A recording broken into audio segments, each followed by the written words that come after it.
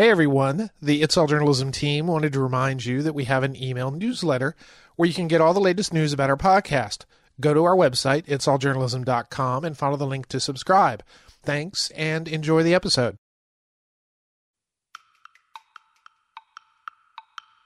Who are these people? Who is most affected? And it just staggeringly is women. And then figuring out how specifically does this happen, and the many permutations of how experiencing or surviving intimate partner violence will lead to becoming unhoused. And there are many.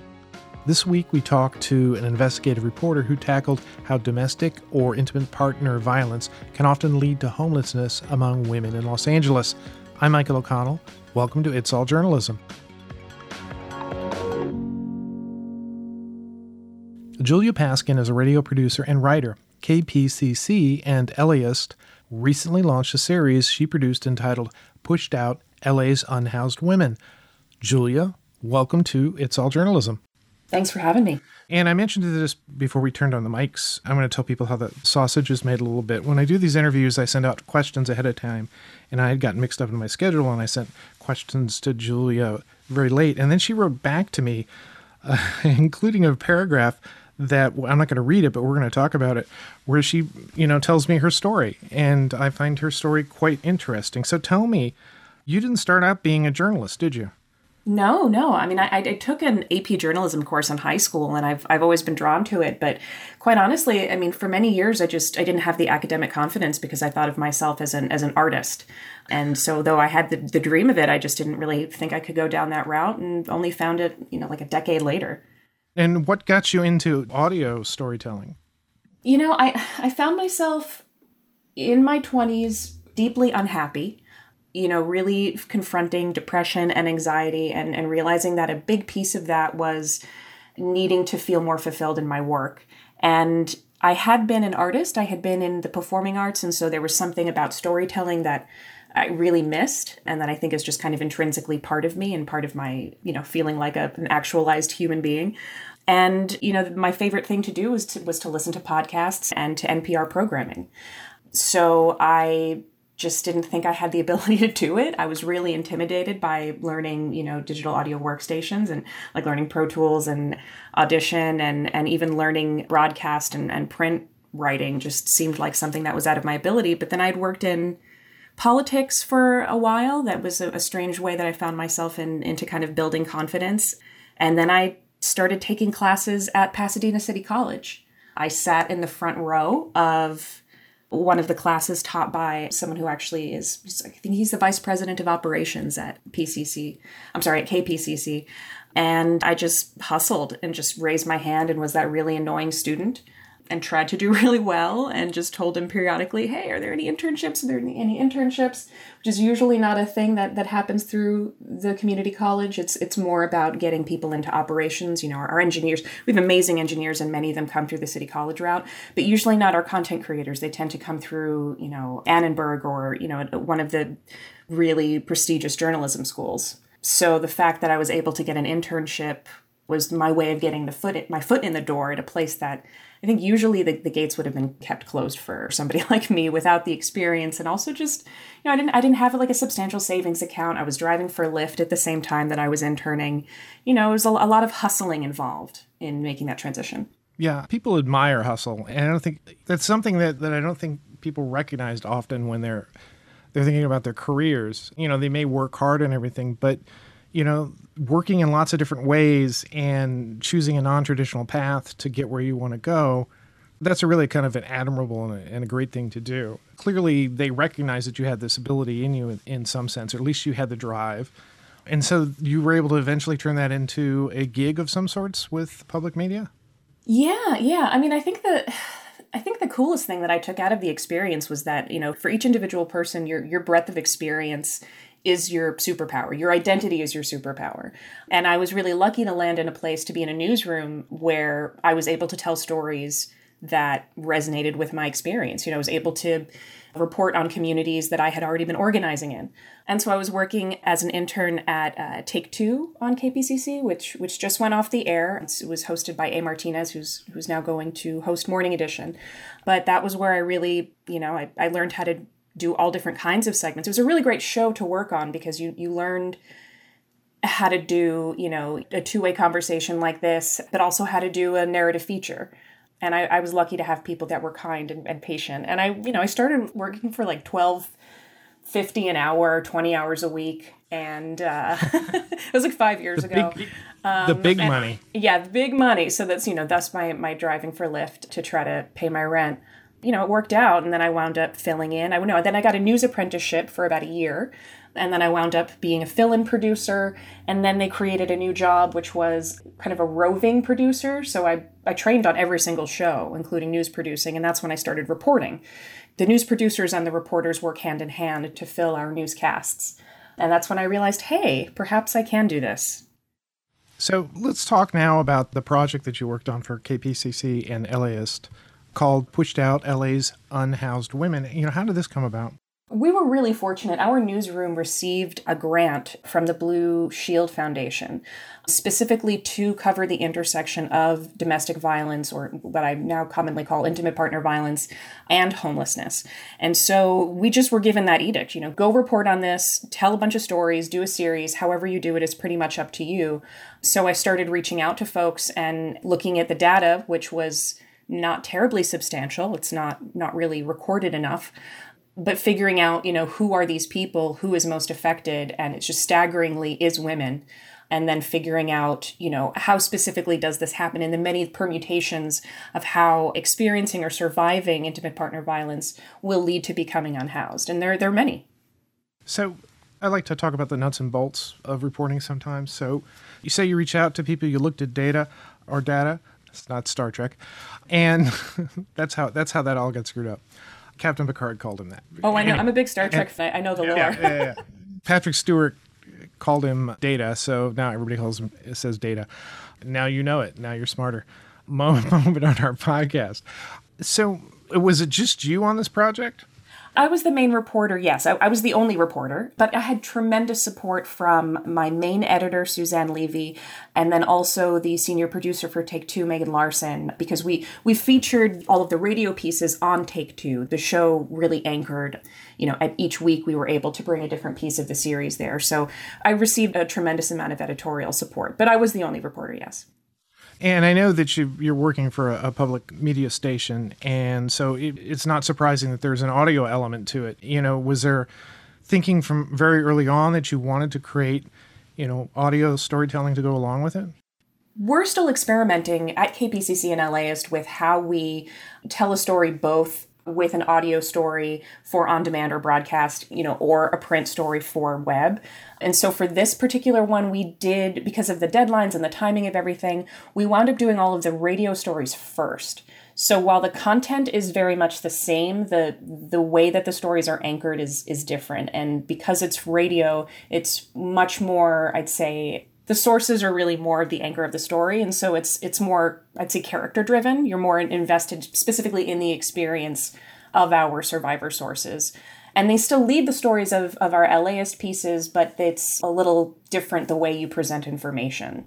Yeah, I would imagine it would be a little more journalistically, the stories that here are all the facts and here are the different perspectives. Whereas with the audio, because you're taking advantage of the power of, personal narrative, I suppose. Yeah, no, that's absolutely true. And I was very fortunate that, I had one particular source that was open to meeting with me in person before everybody was fully vaccinated. We did the masks, and I had a boom pole so that we could be physically distanced. But, she took me on a walk through her former neighborhood, including two of her former encampments, and described very much, what the experience was of living outside. And being able to have that conversation outside with the sound, I think really brings us into her experience, in a different way. So how were you able to identify people that you could talk to? We struggled with how to do that because you have to make sure that your sources are safe, most of all. So I chose to go mainly through providers for a handful of reasons. The main one is their safety, so that it is guaranteed that they are currently safe from an abuser, and that they have access to a number of support and mental health services. Because, when you're asking somebody to sometimes repeatedly relive extreme trauma in detail, it can be very triggering. And I think historically, as journalists, even those of us with the best intentions can sometimes be a little irresponsible in the way we conduct ourselves in pushing those emotional buttons. So it was really important to do at least the best that I could to make sure that if I'm going to push those buttons, I'm doing it with people who have already started to have these conversations. They're physically safe. If it brings stuff up, they have someone they can talk to that is, already a provider in their lives.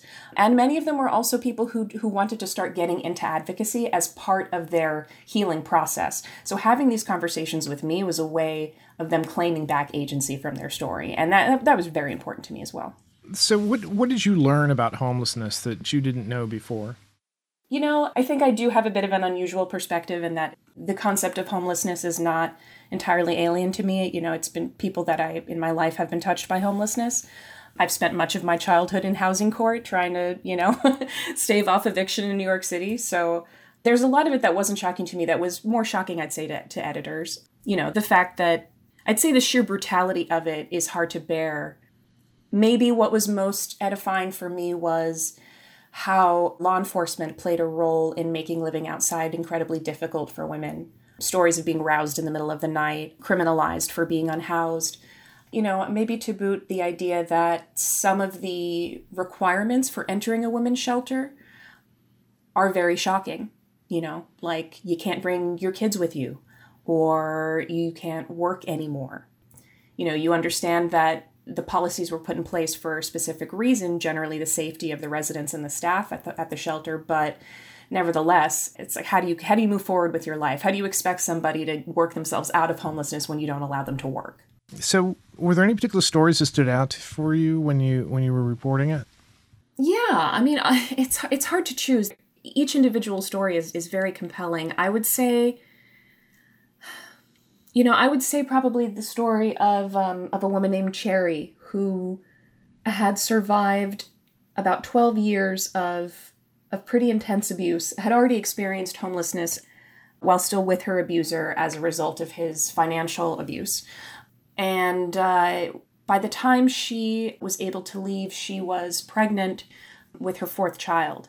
And she was forced to flee with literally her babes in arms and pregnant because she feared for her life. And the idea of, the image that she tells of just being truly that vulnerable and having nowhere to go, it sticks with me. So when you started out this project, did you have a particular goal, or, did the project sort of evolve as you were covering it? I guess I'm saying, did you start from sort of an organized place and this is the way I'm going to approach it? Or did you have to sort of, I don't want to say work on the fly, but maybe adapt as you went deeper into it? Oh, sure. There was a lot of adapting and a lot of reworking and rewriting and restructuring of the story. But I think, it was always rooted in how do we do this responsibly? And how do we tell the stories in a way that answers certain questions that people who've never touched that kind of situation might ask? The questions like, well, why do you stay for so long? Or, why don't you just get a job? The kind of assumptions that people make. And to also illustrate the point that becoming homeless is incredibly easy in America, especially in a housing market like Los Angeles. When you start to add the layers of vulnerability, it just becomes all the more plausible to become unhoused. We definitely wanted to pull away the mystique of, for a lot of our readers, and we do, we're an NPR station. So we have a lot of listeners of privilege, who it's not really in their imagination that within a month's time you can become unhoused. We wanted to illustrate that happens in a really tangible way to people who are doing the very best that they can. That was always important. Did you have a hope that, by covering these types of stories and, talking to people who were homeless and examining their situations that, maybe there'd be a greater understanding in your audience? I have three hopes. One is that someone reading or listening would say, I'm not alone, because that's the hardest part of coming forward, is just breaking the stigma. So for someone that is a survivor or is currently experiencing abuse, for it to be helpful in that sense, maybe to connect to one of the resources that we've linked. Second, it would be really great if someone reading it would go, oh, maybe I should stop giving my sister such a hard time for that jerk that she's dating. Because the truth is that if you keep giving her such a hard time, once she's able or feels the need to leave, she won't be able to come to you because you've already shamed her. So those are two really big things. And then the third would be the fact that this is just underreported, underfunded, under-resourced. There's the assumption that homeless women are covered under other streams of funding, which is just not true. So yeah, it would be great if some policymakers were to see the reporting and decide to prioritize the needs because they're very real. So the story in and of itself is wrapped up.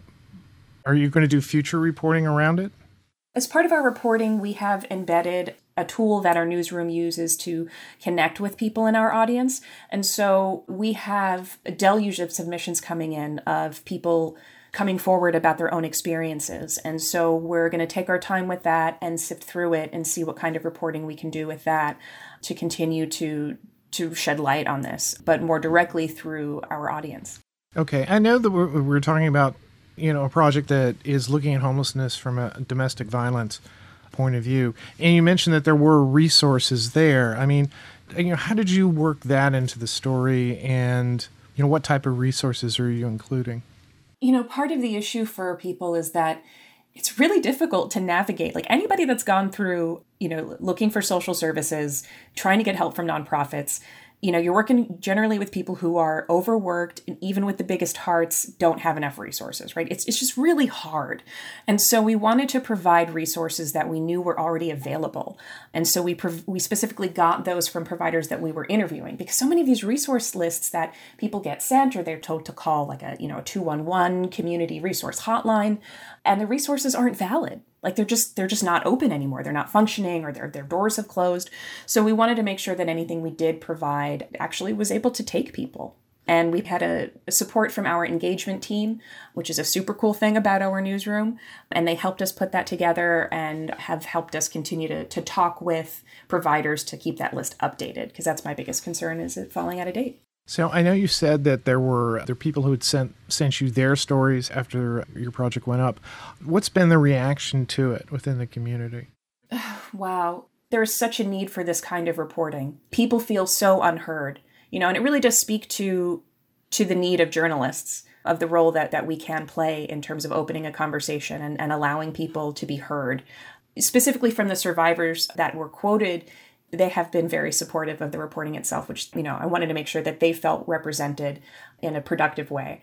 But we've had, all over social media, all over our website, it's been, thank you for reporting on this. This isn't talked about enough. We've had a number of men come forward and say, I've also experienced this, which is absolutely true. Like, domestic violence and homelessness, it does not know a gender. Every gender expression can very easily become homeless through this route. But, in terms of the public health crisis, statistically, it is so many women, but it was very moving to see a number of people come forward and say, hey, this affects me too.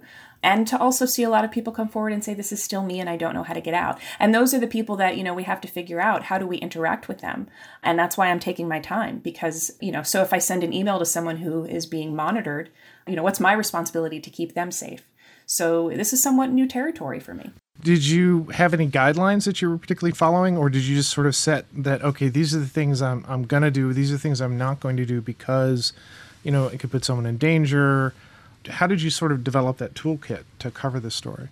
Yeah, I learned that toolkit from providers themselves, from the people who work in the resource centers. They answer the hotlines. They're folks that generally they get maybe a 15-minute window of safety where they can make contact. And so there are certain rules. We are building a quick exit button into our website because, a lot of you might see on a lot of domestic violence websites that there's a safety exit button, because if your abuser walks in, you need to be able to click out quickly, and it will take you to weather.com or something innocuous like that.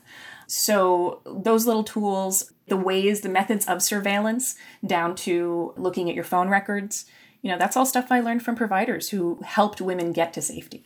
One of the things you mentioned was that not enough reporters covering these stories. And I would hope, maybe from our conversation, our audience is, predominantly journalists. What would you say to a person who wants to tackle this story, or even, homelessness and domestic violence separately? So with that in mind, I would very much recommend looking into the tenets of trauma-informed reporting. You got to do a lot of listening. You have to trust people. You have to ask a lot of open-ended questions.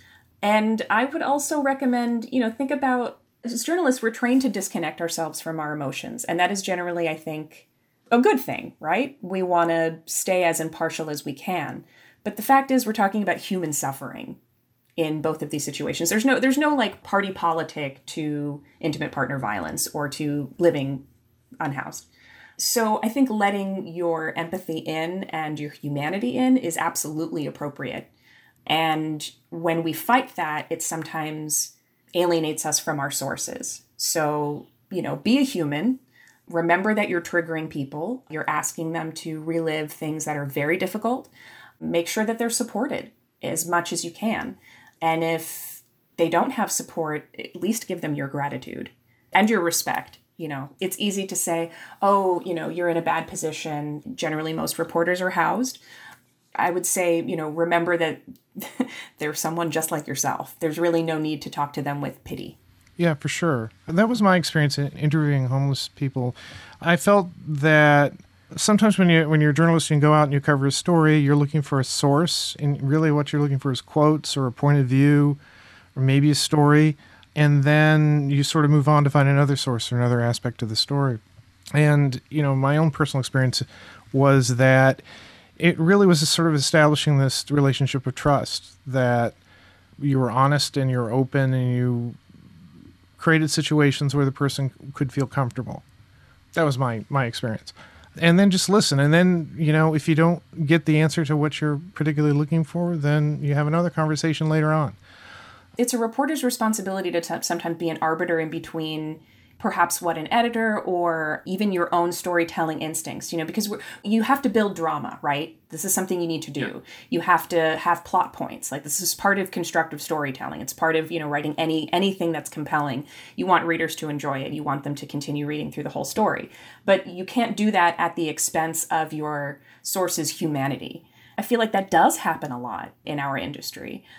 So however, whatever gut check you need to do, I would recommend it. I mean, in addition, I gave my sources a lot of license. I was like, look, I'm going to record all this. It's not going to air within the next couple of weeks. So as you're thinking about this, is there something that you want to rephrase, or you're like, I really don't feel comfortable talking about that? Let me know. And we were able to do that. There were a couple of really, intense places that we went in conversations that later on they said, hey, either for the sake of my kids, my family, or just this is just something I don't really think is appropriate to have on air. Let's not talk about that. And there was never a problem eliminated. They weren't things that were important to the story. It wasn't like I was taking truth away, but I was respecting their wishes. And I think that's really important. You can't just see them as objects. No, that's for sure. So I know you said that you had gotten some mail and people had sort of pitched you some other, experiences, and, maybe something will grow out of this. Are there any other projects like this that you're going to be working on? We're taking it slowly with this. I don't think we really know what's going to happen quite yet. The responses that we get are going to inform it. We have a big goal in our newsroom of audience-driven reporting, and so that's really going to be our guiding light there. Beyond that, I'm working as a general assignment reporter for KPCC and LAist through the summer. We'll see. Do you have a particular beat?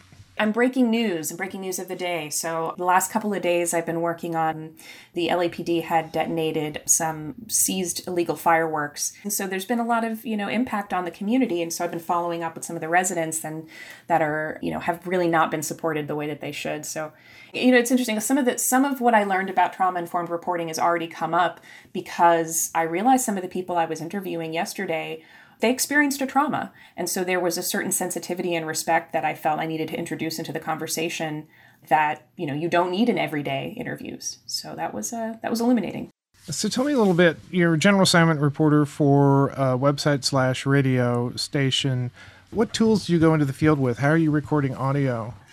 Right now I've been using this really fancy, beautiful Marantz that's been issued, but I also have this handy Zoom mic that I plug in an external. It's a rodeo. I think it's called the reporter mic. It sounds just as good, and it costs so much less than what the station lets me borrow in the field. They both do a perfectly fine job. Julia, I encourage everybody to go check out this project. It's really well done. It's really deep, and the audio is moving. I think it's very powerful, and I think it you do a great job of illustrating the stories that these women have. Thank you for coming on the podcast. Thank you. It means a lot for another journalist to care about the story. Thanks.